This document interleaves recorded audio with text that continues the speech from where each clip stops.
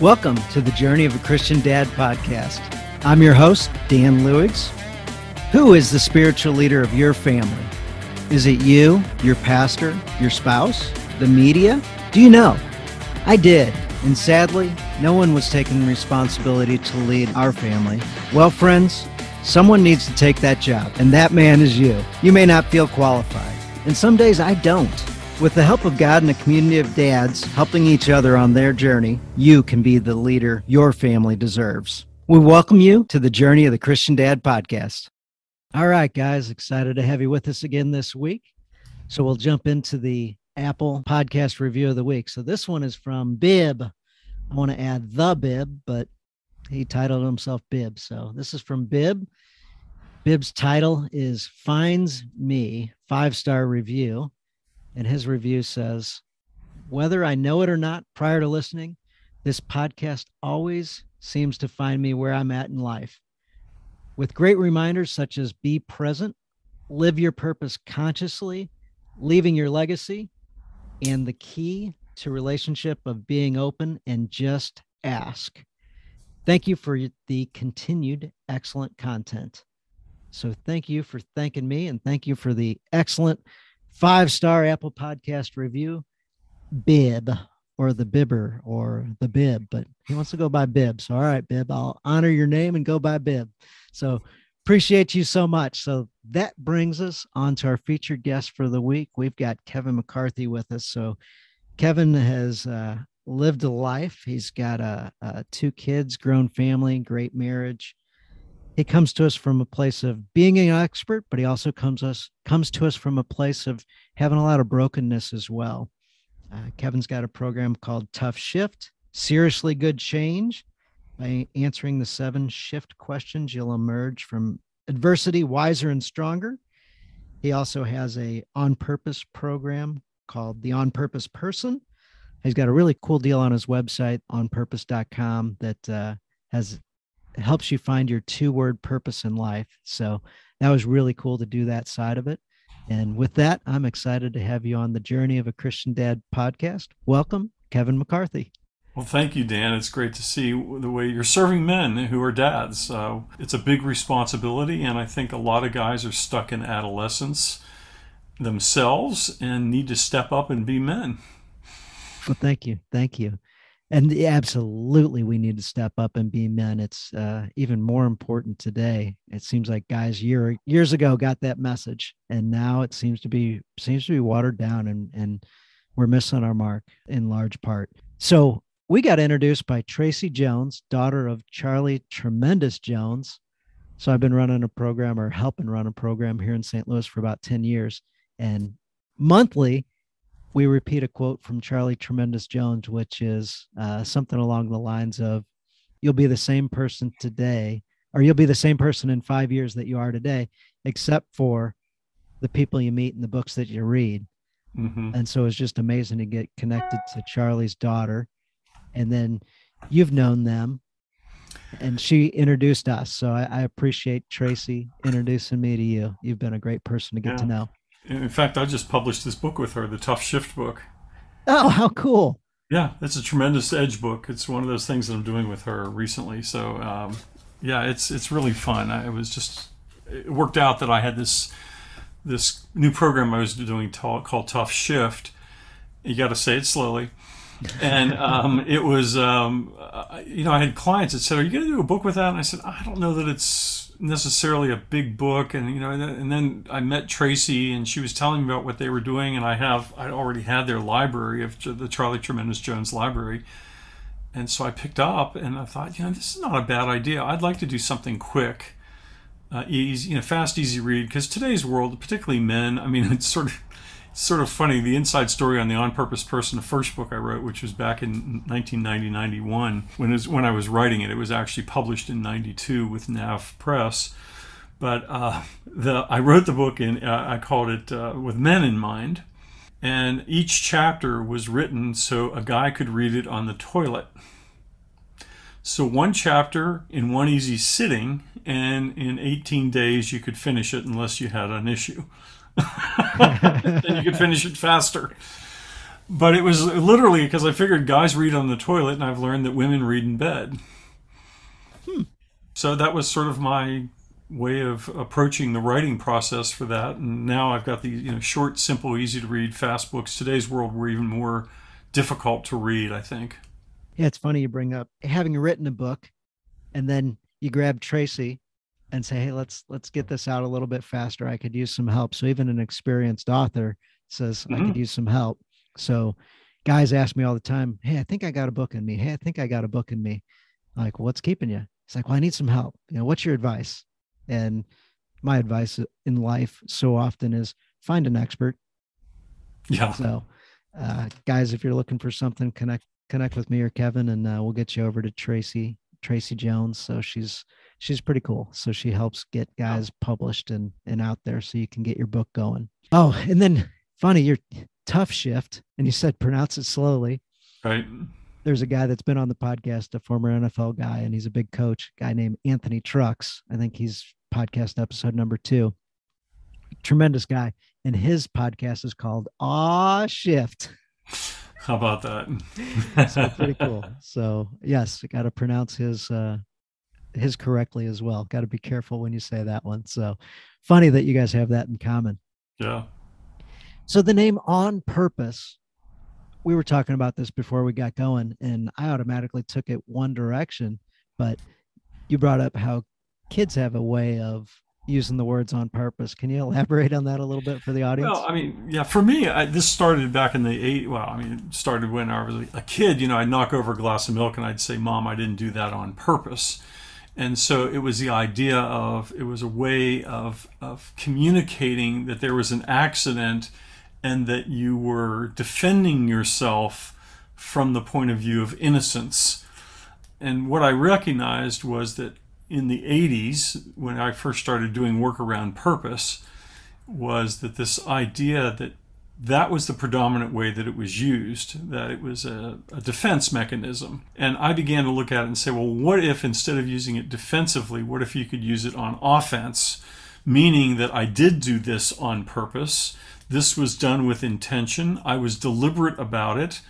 And the other thing is, I was a student of self-help literature, as well as I can get into a little bit of my Christian walk. On February 14th, 1986, Jesus went from my head to my heart. So that's really the day that I mark as my Christian walk beginning, even though it's kind of my before Christ and my after delivery, if you will, after deliverance. It's in that period of time that I really began to say, well, what does it mean to be on your purpose, and what is the meaning of purpose? And so today, after over 3 decades of doing this, I just don't think there's another person on the planet that knows purpose, understands it as well as I do. But more importantly, it's not about knowing your purpose today is a very easy thing. Living out your purpose, being on your purpose, is the challenge. But if you are in a state of before purpose, then it's even more challenging. You're at a major disadvantage in your life because you don't know your purpose in life. And then, if I may, just purpose for the benefit of the listener is, from a Christian worldview, it is your identity in Christ. It is an indication of God's will for your life. It's the way in which you glorify and make a difference. It's just this pivotal little 2-word purpose statement that is almost like the final tumbler in a lock that begins to take all the good things that you're about, even the bad things that you've been about, and it redeems it. And so the challenge then becomes, once you know your 2-word purpose, the tendency is to want to go back into the comfort zone of before purpose rather than moving forward into the after purpose. It's very similar to a Christian conversion, if you will, in that you come, Jesus as Lord is the long-term relationship. Jesus as Savior is the moment. So a lot of us might have that saving moment, but then what does it mean to have Jesus as Lord? And so what this is doing is taking that large concept and putting very specific language around it, because God created with words. In the beginning was the Word. And the Word, and that's in Genesis. And then in John 1:14, it says, and the Word was made flesh. And so you have this sense that we are co-creators with God, and God is a God of words. When you have the words on your life, you're greatly advantaged over your old self. But if you don't know how to take advantage of that, then you're at a disadvantage. And so it's really been one of those things up until this onpurpose.me tool that I have, that it was so hard for people to find their purpose. Now it's a 3-minute exercise. And now you can get on with it. So instead of spending your life searching, you can invest your life giving it expression.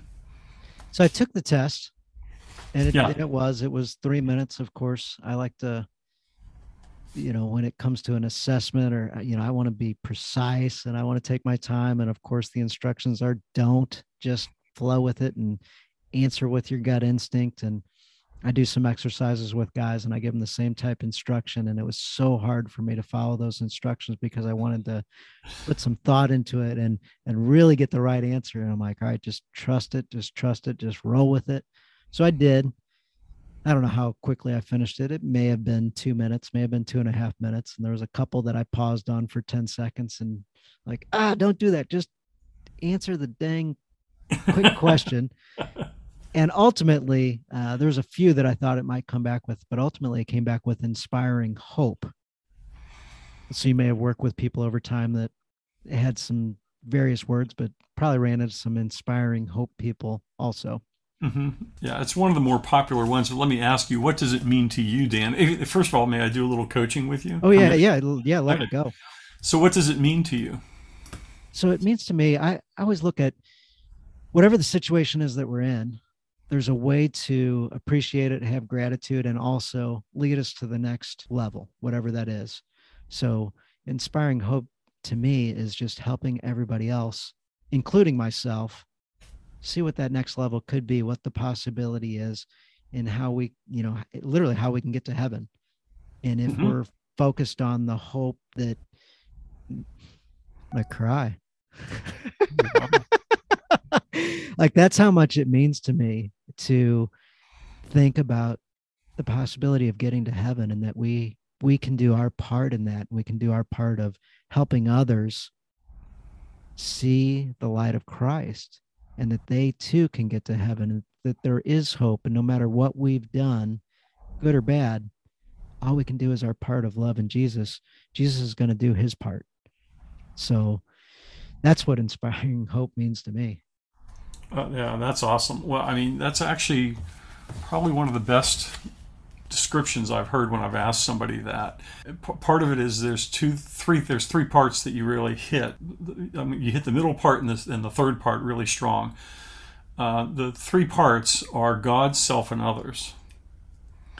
And so if you go to the great commandment to love God with all your heart, mind, soul, and strength, and love your neighbor as yourself, there's an order there, which is love God, love yourself, and then love your neighbor.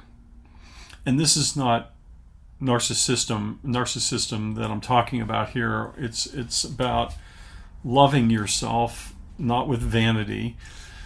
It really comes down to, here's what surprises most people, is the inspiring hope is first what God wants for Dan. So he's inspiring you to be in heaven. It's the way that you're translating it. Okay? Then, Dan, you have to look at it and say, what am I doing to inspire myself to be in heaven? Now, inspire is a word that means to breathe in, like the inspiration of the Spirit. Because if you look at, and the best way to think about it is when God breathed onto the clay and created Adam, that was the inspiration of God. It was the breathing in of that. So at some level, the idea of inspiring hope is that you're breathing out or breathing into somebody, or you're ingesting it yourself. You're inhaling it, if you will. And so at some level, your place of inhalement is your relationship with God. Then it's your relationship with yourself. Are you willing to receive that gift? Now, the reason I ask that, I'm not asking you that, but I found is a lot of times we're not, because we don't think we're worthy. We don't think Jesus died on the cross for you and everybody else, but he didn't die on the cross for me. So we get screwed up on that one. Okay. Mm-hmm. We look at all of our faults, which were also put on the cross and sanctified. And in fact, what, as I said, when you know your two-word purpose, you can actually look back on all the crazy crap that you did when you were younger or recently involved in, and it could be, if a guy's in the middle of an affair or getting drunk, has an addiction issue of some sort, you can look at it and say that with a purpose statement, no matter what it is, whether it's inspiring hope or awakening worth or liberating greatness or any of these other choices that are on this tool, that you can look at it and say there's a redemption involved in it, and that God has prepared you. And now you have an understanding of that two-word purpose and how it can be an influence in your life. Now, whether you're willing to believe that that's possible, and so you become almost an impediment to God moving through you. Now, let's assume that you receive this and that you're willing to accept it imperfectly, where none of us are going to do it perfectly. So I want to make sure that we're not talking about perfection here. Or purity of conduit, then it's what we most want to do for others. So at some level, Dan, I don't know you that well, but and just in the minutes we're together, it's one of those things where, have you known hopelessness in your life? Oh yeah. Yeah, Yeah. absolutely. I have. Yeah. Yeah. And so as a result of knowing hopelessness, it's why it's so emotional for you, is because you don't want somebody to experience lack of hope. So you're likely to be with the downtrodden, the broken, and it doesn't have to be financially. It can be, but it could be somebody who's lost somebody near and dear to them. It could be loss of job. There's a lot of loss involved. Or in my world, it would be a tough shift. They're in the middle of a tough shift, and they've lost hope. And that you're the guy who's in there and saying, look, what do we need to do to inspire hope here?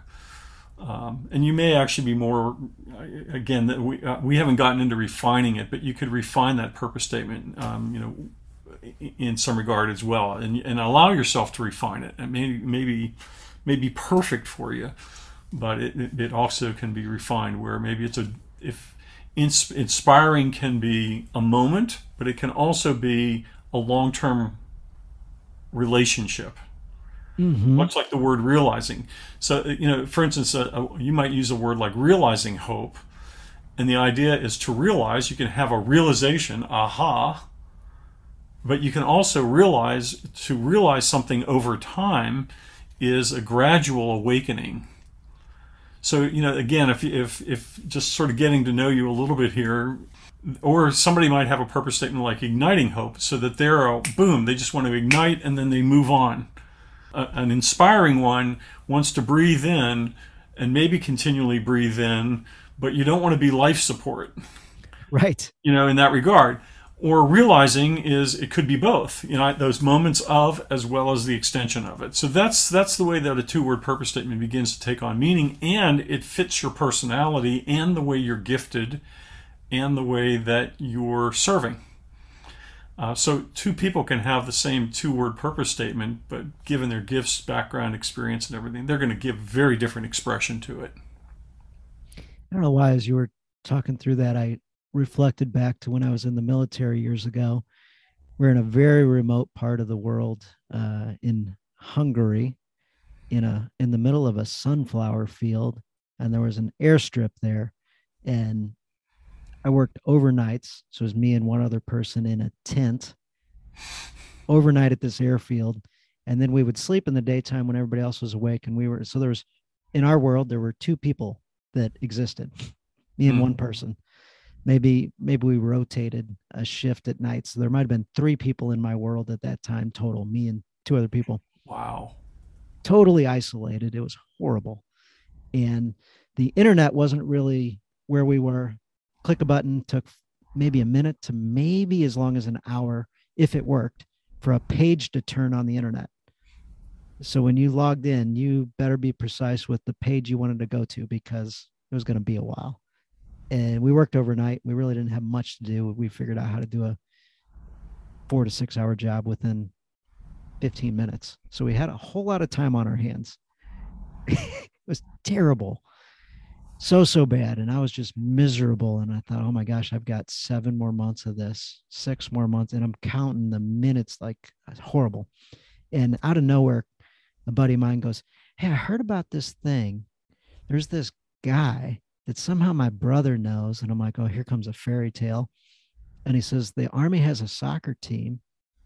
And I thought, oh, wow, I'm terrible at soccer. I've played, but I'm terrible. And he goes, and there's a tryout. I said, oh, this is horrible, except there's hope. Yes. It sure sounds like if I can make that team somehow, there's hope.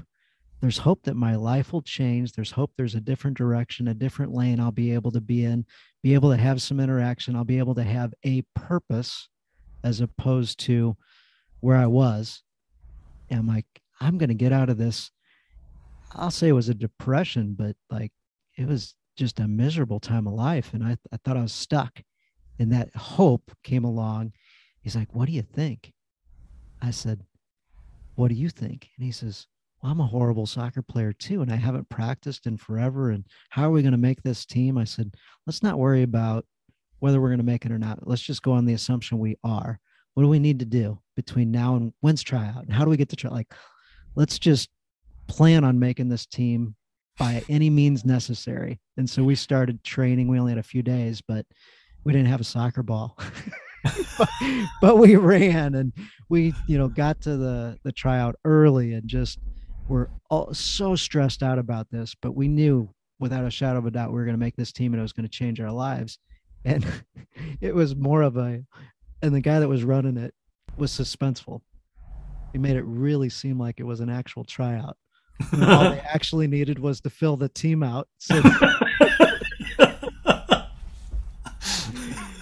and we traveled around Hungary, and we played against the Hungarian nationals, and it was a great time. And there was a world-class goalie that's like in the Hungarian Hall of Fame that we got to play against, and he was something like I've never seen in a goal. Anyway, it was so fun, and we got to have the Hungarian fans. And so what went from the worst time of my life to one of the best times of my life and the greatest memories. It was so cool, but it was looking for that hope. And I was praying that whole time, God, throw something my way. I don't know what it could possibly be.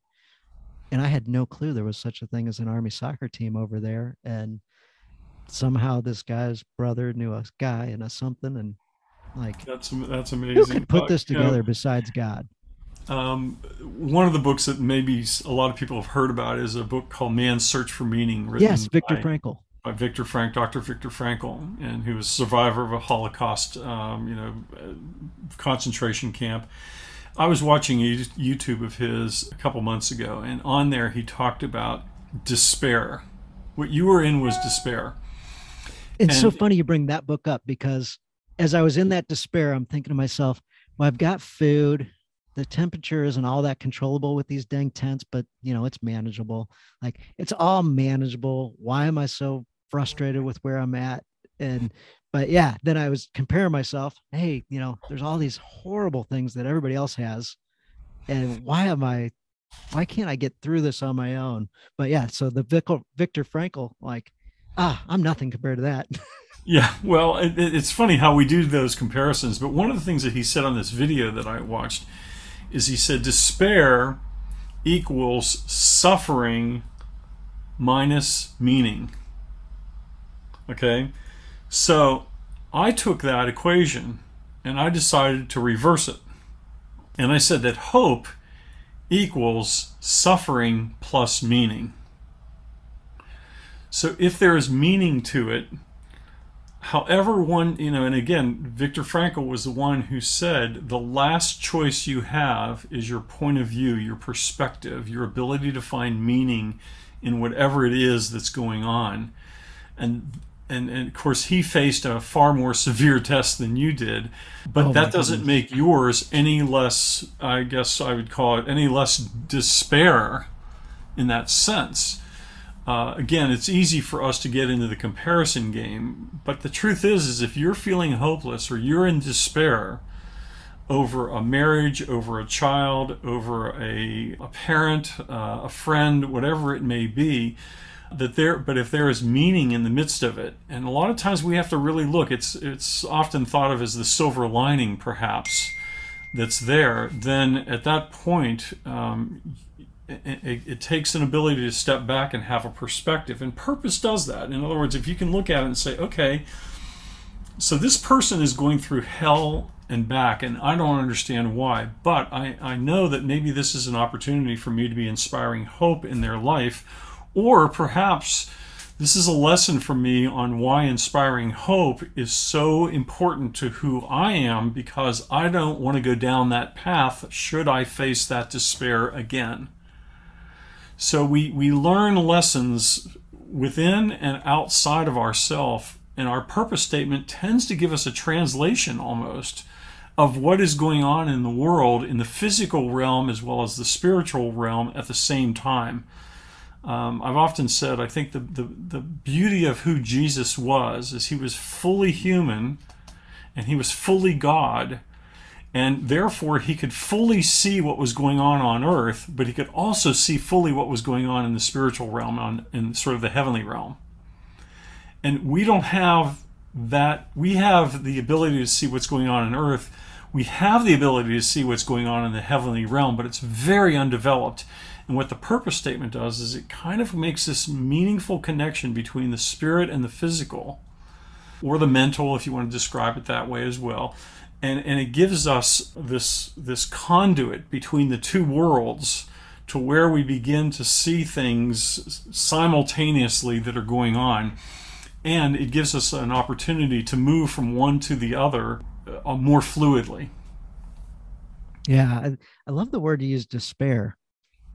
I'm like, it wasn't really a depression back then. And I kind of alluded to, I guess you'd say depression, where, I That's wasn't more exactly, clinical. yeah, I wasn't exactly joyous at that time for sure. Right. But I'm like, it really wasn't like depression, but yeah, despair is what it was. It was just being trapped and no possibility of hope. So yeah, despair is a perfect word to describe where I was.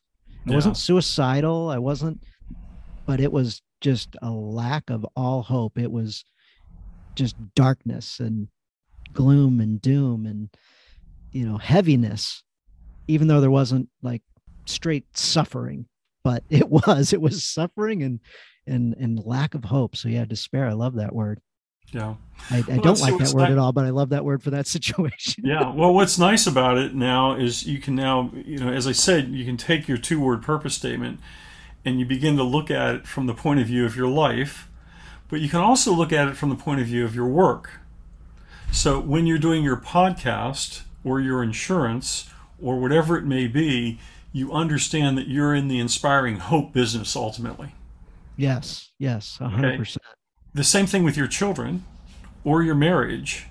That it's almost like I don't want to I don't want to diminish it as a tagline, but it's really it's a new filter that you have, that you're able to sort of look through the world and say, okay, my child is in despair, my child is unhappy, my child is feeling hopeless, my child, maybe, if they're an older child and they're in the middle of a boyfriend girlfriend breakup and it's, oh, the world's over, nobody will ever love me, and blah blah blah, then at that point you recognize that I'm in the inspiring hope. This is where I step on stage and I need to breathe in as best I can, whatever that means. And that may not be necessarily the words you provide. It may be the presence that you provide, it's just it just gives you a sense of what your role is in the moment. Hmm, that's awesome. And I mean, there was a whole bunch of different combination of two-word possible combos. So you've really put a lot into understanding these and unpacking them. Well, I mean, I've been at this for over 3 decades, Yeah. I and didn't when I tell you what my say words were before we started recording. So no, but whenever, everything but when you've I just heard is off the top of Kevin said. Yeah, well, I mean, but the other side of the coin is, as I've said, I don't think there's a person that's thought about purpose as long and as deep and as consistently as I have, that's alive.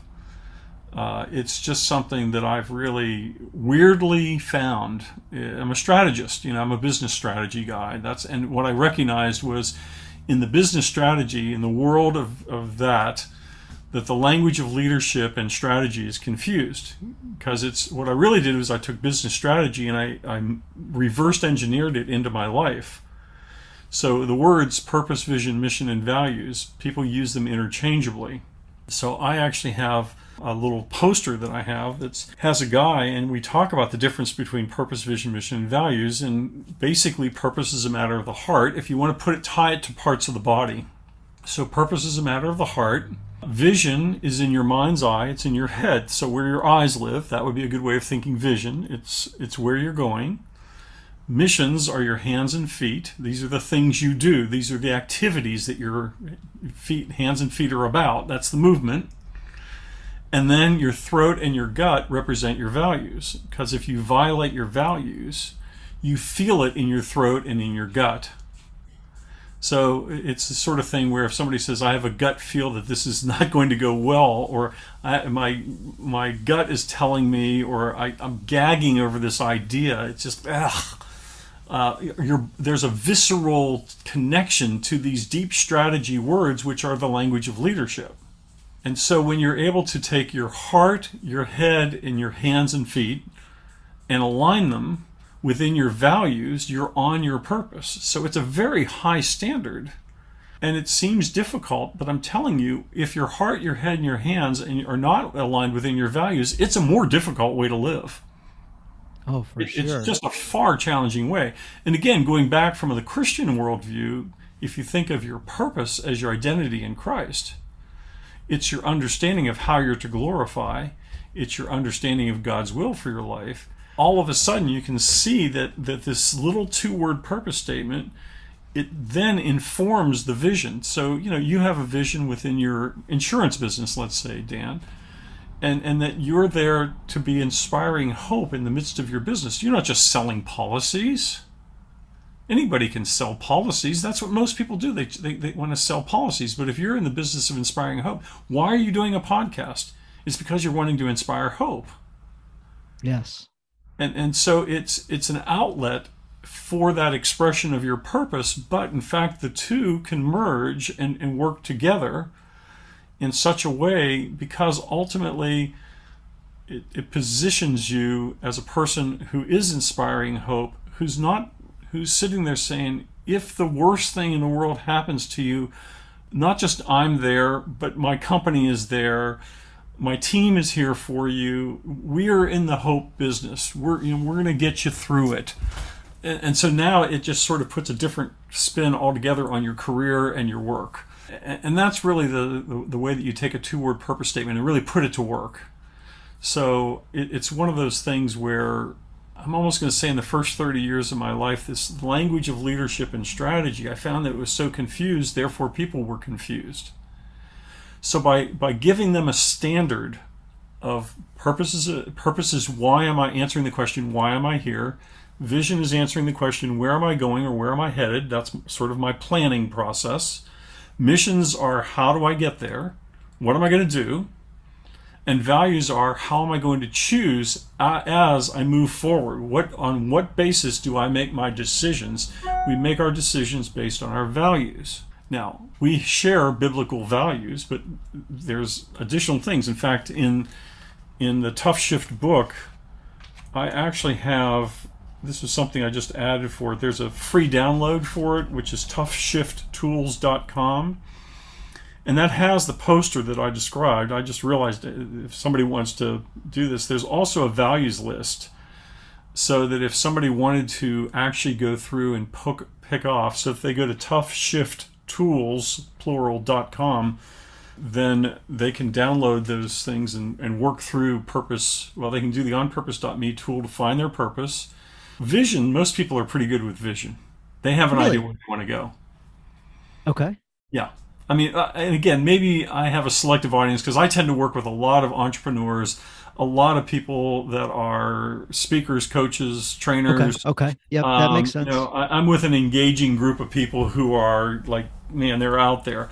But yeah, I would say in the general population, you have a lot of people that are without vision. But it still is one of the easiest things to do, because what you're really asking somebody is, if you could make a difference in the world, what would you do? And they will describe, typically not just an action, but they'll describe a vision of something that they don't have today. Mm-hmm. So, and almost everybody wants to make a difference.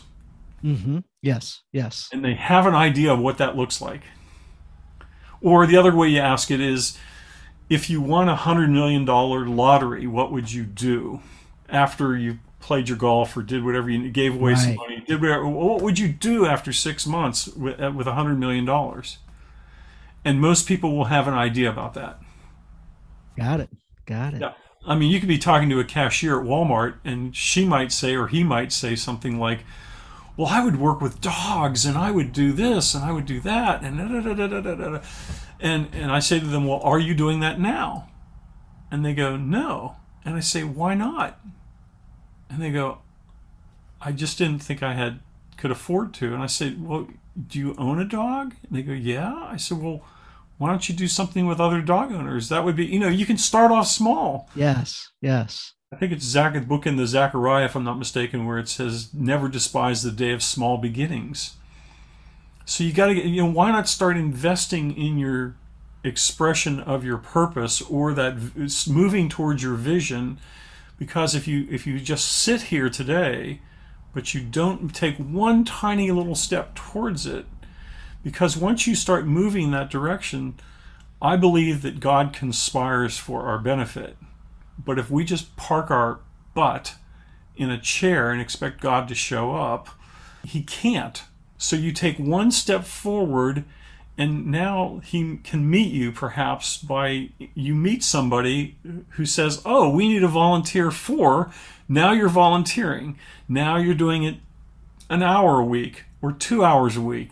Pretty soon you're volunteering a little bit more. Now it's 3 hours a week. And now you're beginning to live out your vision. You're living out your dream. You're living out your difference-making ability, where before you were just sort of stuck at Walmart and then going home and feeding the kids or doing whatever it was, and you were just stuck in your routine, but you had a vision. It's God put it in there. It's there.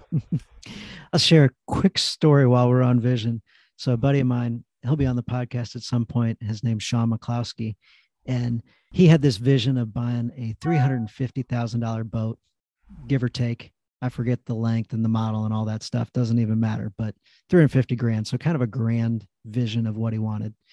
And he starts sharing around with the people that he knows, and like, oh, that's great. That's great, buddy. That's great, buddy. Hey, can you invite me on your boat? I can't wait for you to get this boat. And then he mentions it to another buddy of his, and his buddy goes, really? Why would you do that? He goes, oh, I can't wait. Like, I'm going to have people in the boat and we're going to have so much fun. He goes, well, why that boat? And he goes, well, I remember when I was in college, and one of my buddies whose father had a boat, and we had all the guys and the kids, and we just had such a great time, and the entertainment, it was wonderful. And he goes, let me ask you another question. Who's going to take care of the boat? Well, I don't know. Where are you going to park the boat? Where are you going to, I don't know any of that. And he goes, I just don't see you as a guy that's a boat guy. Are you going to do that? No, I'm not going to do that. Well, who's going to, well, I don't want to do that either. I don't want to maintain a staff of people to maintain this dang boat.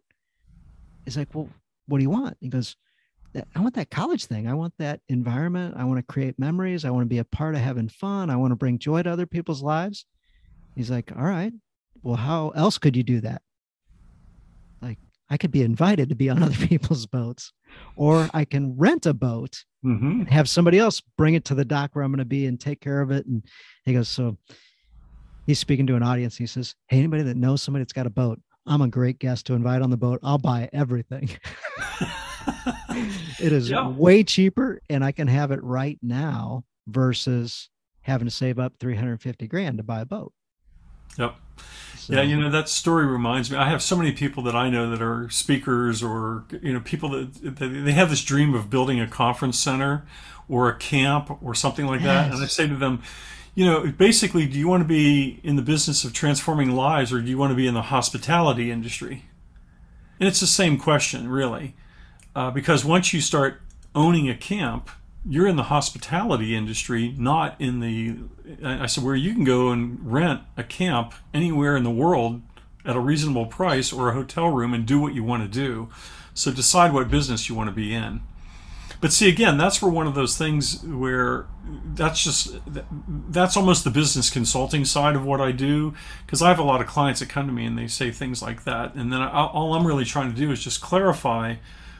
But you see, he had the action, he saw the vision, and he saw the actions that were involved, but he hadn't connected it to the deeper meaning, where if his two-word purpose statement was inspiring hope, let's just say, he would look at it and say, well, that boat is a place where I'm there to bring college kids on and talk with them about their lives and their hope and all of that. And I don't need to own the boat. I can rent the boat and create the environment of an inspiring hope environment, and carry on with that and have a lot of fun and do the things that are there.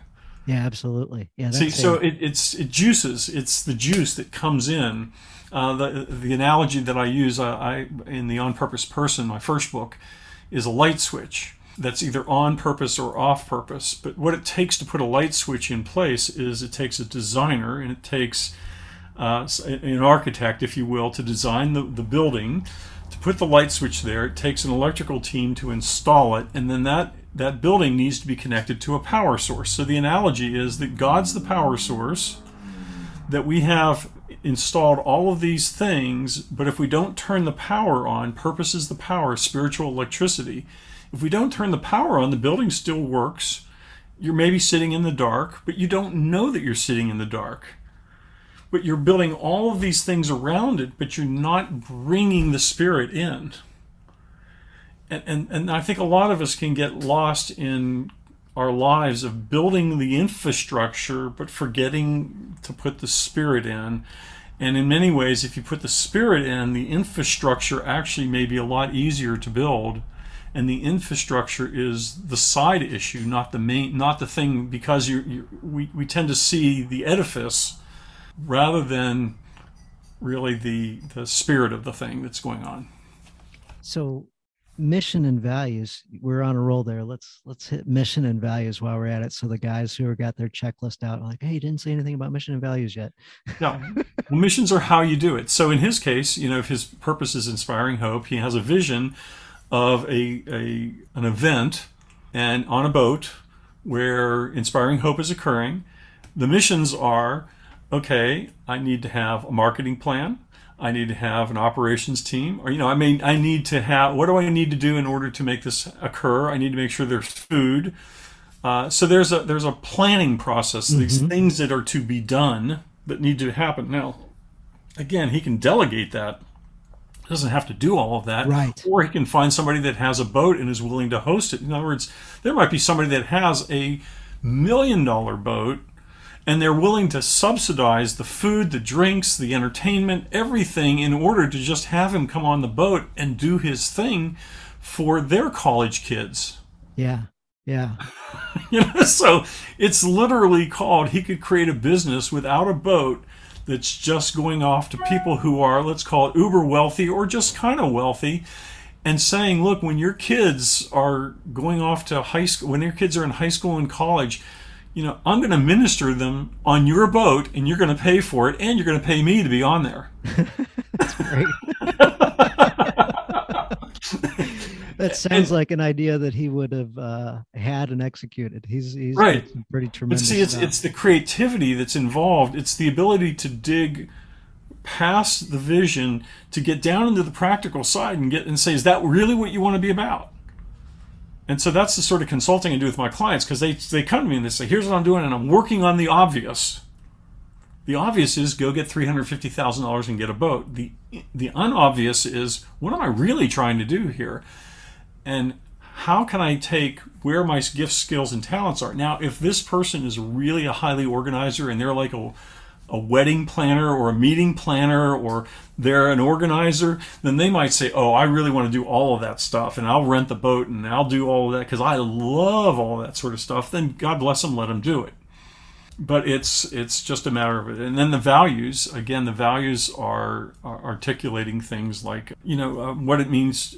You could look at it and say, as a parent, as a dad, what is it that you want your children, what values do you want to project to your children? And I will tell you, we talked about at the beginning of this, some of my brokenness. If I had it to do over again, my children did not get a good grounding in the history of this country and the sacrifice that was made to bring this country into being, and what our Constitution means. I assumed mistakenly that maybe our schools were doing that.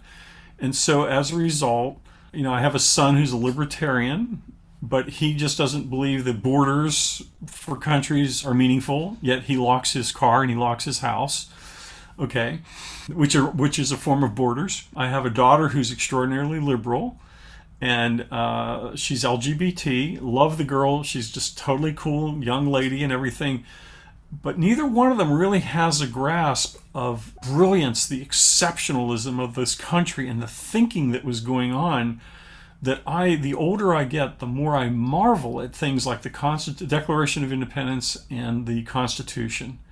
I would send them to Hillsdale College, I guess, type of thing, if I had a choice, in that regard, where they're learning these foundational classical understandings of what it means to be governed and to govern, what it means, how this, just the absolute brilliance in the flow of history of this country, of the United States of America, and how it is systematically being dismantled, because it's always easier to tear. But leadership is the ability to overcome the gravity of decline, because all things left to their own are going to decline and decay. So leaders are the people that resist that gravity. And that's what those men did. Those men did at the founding of our country, is they resisted the gravity of decay, and they created something remarkable. And it's easier to tear it down and find what's wrong with it than it is to continue to build upon it. And that would be something I would wish for my children. And then their faith. Again, they're 28 and 30 years of age. They're now adults. They're very productive, hardworking adults. But they've walked away from their faith. It's there, though. I know it's there. It's sort of interesting. I see it because I haven't lost hope. Going back to the hope word. Have you got a biblical source that gives you hope for your children to grow their relationship with Christ again? All I know is they're first God's kids than they are mine. Mm-hmm. And I also know before we struggled to have children. So I prayed long and hard before we wanted to have, to want children, to have children. I've prayed for these kids every day of their lives. I actually have something called my kids' blessing that I wrote. I didn't write. I just started doing it from the day they were born. And it's kind of a cool little blessing that I do. I think I should, I haven't done it physically on them for probably 10 years or something like that. But what I would do is I would take this coffee mug. It was one of my kids' heads whenever they were a baby. And I would say, Charles, I bless you in the name of the Father, the Son, and the Holy Spirit. And then I would say, I would do that on his forehead like the sign of the cross. I bless you in the name of the Father, Son, and the Holy Spirit. And then off to the side of his head, I would say, see what happens when I start explaining it. I sometimes forget it because it's just so natural for me. But Charles, I bless you in the name of the Father, Son, and the Holy Spirit. Dear Jesus, prepare Charles' mind to know you, his eyes to see you, his lips to proclaim you, and may your Holy Spirit be in his heart. And I have prayed that for decades over my children. And I believe with all my spirit that is in there. And I can send you the My Kids Blessing if you want to post it there. I've got it written out and explained somewhere on a document. Yes. And it's just, you know what? It's why I continue to have hope. And I also have learned pretty recently, actually, because my daughter and I were not estranged, but we are strangers. We are two ships passing in the night. We were just together. My son just had a wedding on November 6th, just a couple weeks ago, and our daughter was there, and we hung out and we had fun, and she's helpful. I mean, she's a great kid, but we are just, she thinks I need anger management because I punished her when I was a kid. I disciplined her. Right, right. Um, By the way, guys, that one's important. You should discipline your you kids. should discipline, but I've also learned that, maybe I was a little tougher with, corporal punishment. I Yeah, didn't beat her, I didn't punch her, but from her point of view, it was difficult. And so, I mean, these are the sort of things that you can look back in retrospect and go, wow, so she now thinks I need anger management classes. Again, she's my ultra liberal daughter, whom I do love, but I disagree with her on that. I yeah, go, it yeah. was because I loved you that I dealt with you in sometimes ways that I needed to, and so it's this ability though to understand that no matter what, are you coming from a place of love? Are you coming from a place of love, or are you coming from a place of anger? And there are times I punished from a place of anger rather than a place of love. And when you're coming from a place of love, you are more likely to more clearly to see the brokenness or the challenge that that person is going through, rather than, hey, I'm driving the car, I need to get to church. I used to say the most competitive hour in our house was getting ready to go to church on Sunday morning, Oh my goodness. right? It's called, I got to get the kids dressed, I got to get them ready. I mean, this is when they're little, or or whenever they were a little older, I got to talk to them. I got to get pissed off at them because they're not ready. We're going to be late for church. I want to be in there, and it's like, oh my gosh, this is what church is the most competitive hour in our house, right before Why church. why do you think that is? I've got an opinion, but why do you think that is? I think it's because we as parents want them to know what we know, and somehow or another we haven't planned it far enough in advance, and we maybe haven't planted the seeds in them to know that why it's meaningful. That would be my sense of it. It was an activity, not something meaningful. Yeah. What's your thoughts? I also agree with you. That does make sense when you plan and routine and are proactive with things. But my other thought is the devil doesn't want us going to church as a family. Right. So we've got a, a defense or a offense that's attacking us intentionally at that moment so that he can sidetrack us and keep us away from an activity that he doesn't want us to do. So on Sundays when you feel like things are crazy, it might not be because of something from this world. Right. So the answer to that would be pray, cast out the spirit, cast out that evil spirit. Start early in the morning and say, Lord, protect this house. I'm casting out any spirits of dissension that would be here. It's positioning yourself as the leader of the head of the household is probably, and that's something that I would look back and say, I don't know that I ever did that on a Sunday morning. I was in my routine, Yeah, and yeah. I was moving them into my routine rather than actually being the spiritual head of the household. So So that guys, was if on this me. That was on me.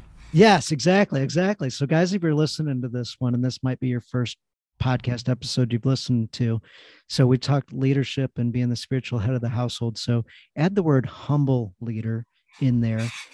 I don't want you to be sidetracked and start banging your chest and I'm macho and I'm man and hear me roar and all this stuff. Be the humble leader. That's where a lot of us get sidetracked. Secondly, proactive planning. So Kevin and I just talked about that. What does your best days look like? Dan Laurie was just on and we were talking about what do your best mornings look like? So what do your best Sunday mornings look like? What does the best mass experience look like for you and your family? Think about those things and be proactive. Put on the armor of God in the morning and protect your family. Pray for that. Be intentional there. Um, Gosh, there's something else that you said also that is just so key. But yeah, humble leadership and being proactive with things and looking at, you know, each different aspect of your life and evaluating, just pause on it for a second and go, huh, is this going the way that I want it to go? If I could design this a better way, is it possible? The podcast review earlier today said ask. What that was referring to is asking God for help. Hey, God, if we could do this better, can you help me? So bring your plans to God and also plan with God, as opposed to doing all your plans on your own, isolated and solo, without your wife, without your kids, without God being in the mix. So it all goes better. Yeah, I mean, it's one of those things where if you think Living about on it, purpose and living with God. yeah, it's one of those things where if you think about it, if you had a sales presentation to do for a client, how much work and preparation you put into that. If you put that much preparation into just what your Sunday mornings would look like, designing what your just one Sunday morning, don't do it for all of them, just one Sunday morning, similar amount of preparation to make sure that you're going to win that morning. Again, I didn't do this, but to me, it's if somebody had said this to me, then I might look at it and say, "Wow, what would my plan look like? What are the purpose, vision, mission, and values that I would need to do? What are the in terms of bringing this forward? Who would I have on my team to make sure it works? I would have to sell this to the larger family. Mm-hmm. It's just take your business experience or your work experience and apply it to whatever it is. I don't care whether you're a firefighter. If you're trained how to deal with a fire.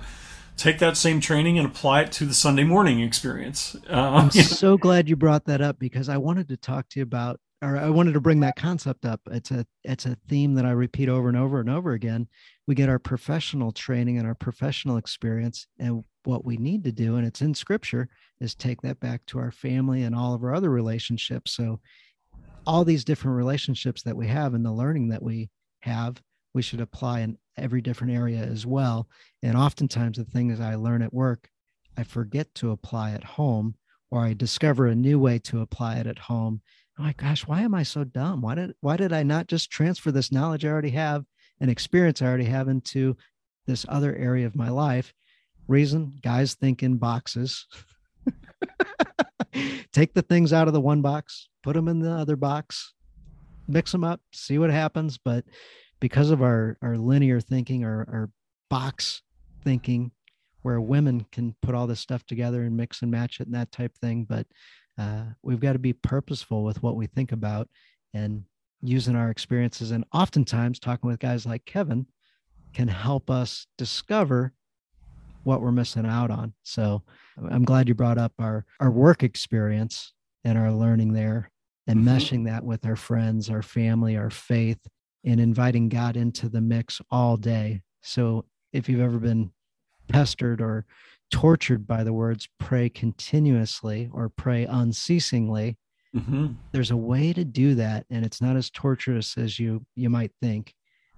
We've talked about that one on other podcasts, but I don't know if that ever tortured you, Kevin. That might be our parting thought that we have. And then we always come up with a challenge at the end for the guys, and a parting thought for you as well. But take it from there.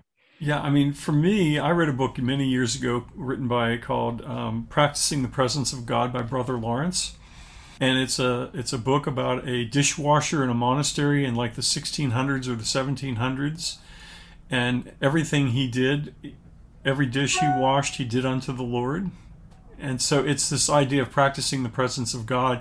So it's not even prayer. You're literally walking in prayer. You're a walking prayer. Our conversation today was prayer. When you go into a sales presentation, it's prayer. You begin to see, again, goes almost back to that Jesus being able to see the physical and the spiritual going on, that you recognize that you always are having both environments at play, and if you walk in the spirit, you're walking in the physical as well. That it's simultaneously it's going on, and your two-word purpose statement bridges those two so nicely, and so that's the way where I tend to look at it. It's so funny because I go to these, I'll go to a Bible study or I'll go to a men's group or something like that, and they'll say, well, who has prayer needs, and then they describe that and they describe all this sorts of stuff. I say, guys, let's just do conversational prayer, because what they do is they describe all these sorts of things, and then they come back and they say, well, I want to pray for Dan because he talked about this and he talked about that and he talked about that. And I'm going, guys, we don't need to repeat it. This is prayer. This is conversational prayer. We just invite the Lord in, invite the Holy Spirit to be present in our conversation, and then we put it out there, and we don't have to repeat it on behalf of one another. Now, again, that's my preference, but again, and I'm unusual in that regard, because I will look at it and say, now we're just hounding them. Yeah, right. In case you didn't hear it the first time, let me repeat it for you the second time. So as I hear you say that, I'm like, yeah, that makes sense, and I do agree.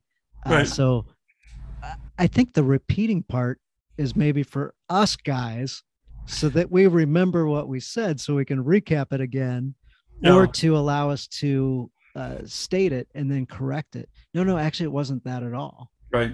You heard, oh, so the prayer is this other level, or there's another influence to it. But yeah, that's a great point. So it could actually be the recap for us. Mm-hmm. Obviously, God's got it. That's true. But yes, yeah, I love the theme of, he's with us all day. And if we invite him into our lives and are open to it, like literally all day long. And it's so often in sports, guys, oh, thank God, praise God, pointing up and all that. Yeah. We don't know where their heart is and everything else. So I hear people like, I can't believe he's doing that. I'm like, well, we don't know where his heart is. Let's give him the benefit of the doubt. And at least he's not pointing at, the name on the back of the jersey. Or he's not pointing down. Yeah, he's not. Yeah, he's not pointing down either. Yeah, I haven't seen that yet.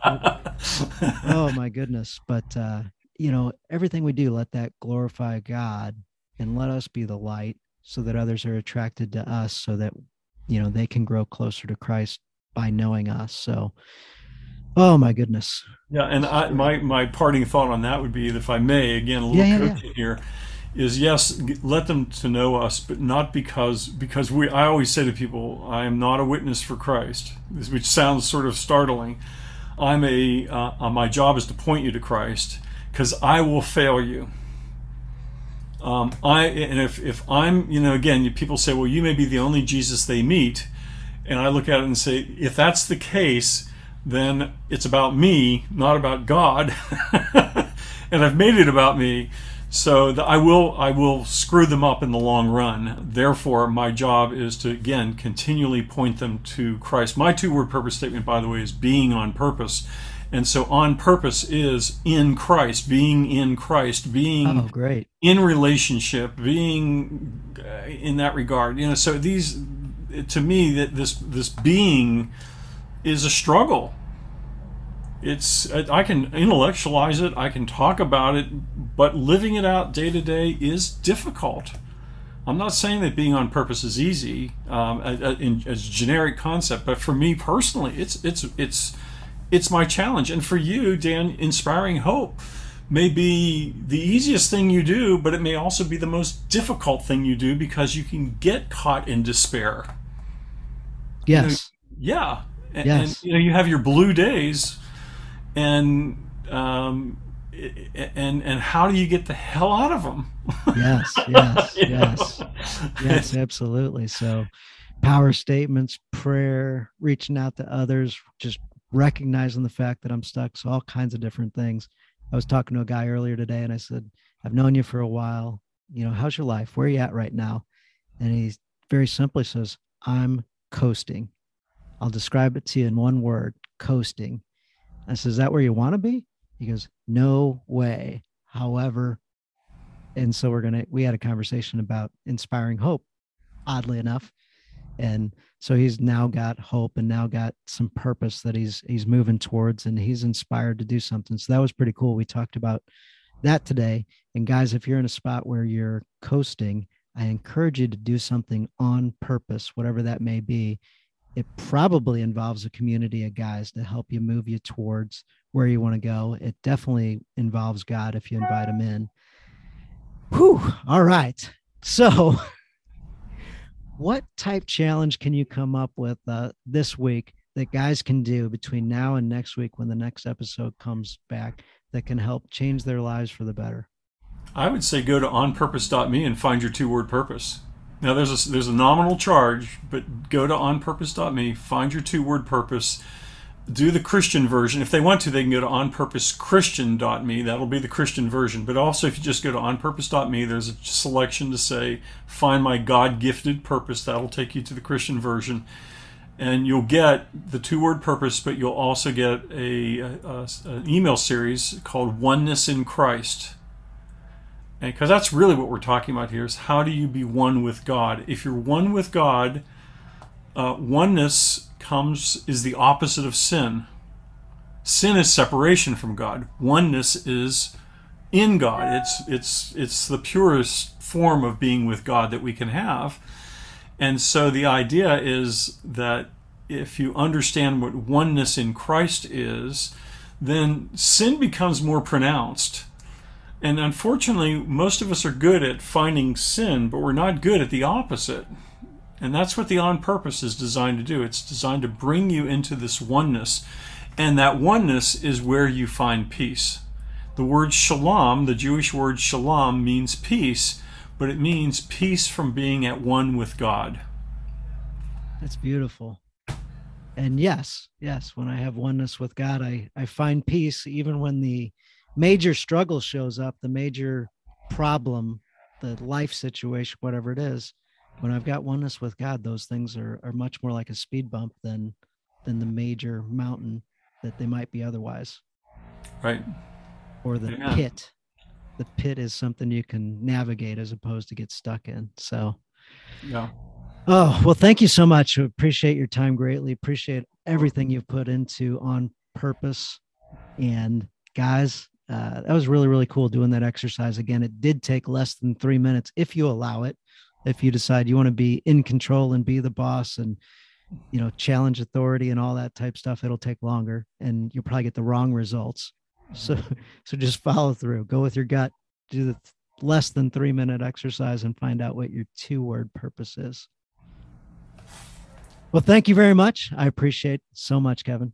You're welcome. God bless and be on purpose. Absolutely. God bless you too.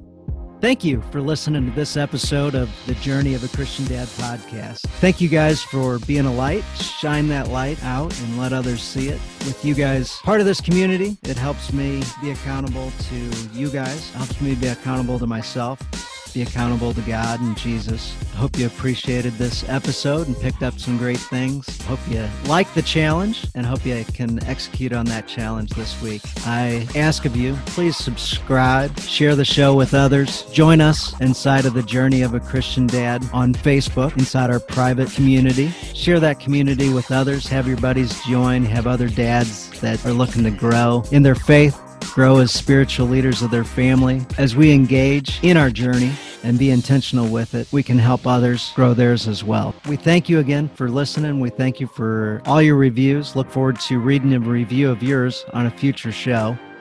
So, dear God, thanks for blessing all of us and thanks for drawing us closer to you. In your name we pray. Amen. Have fun, guys.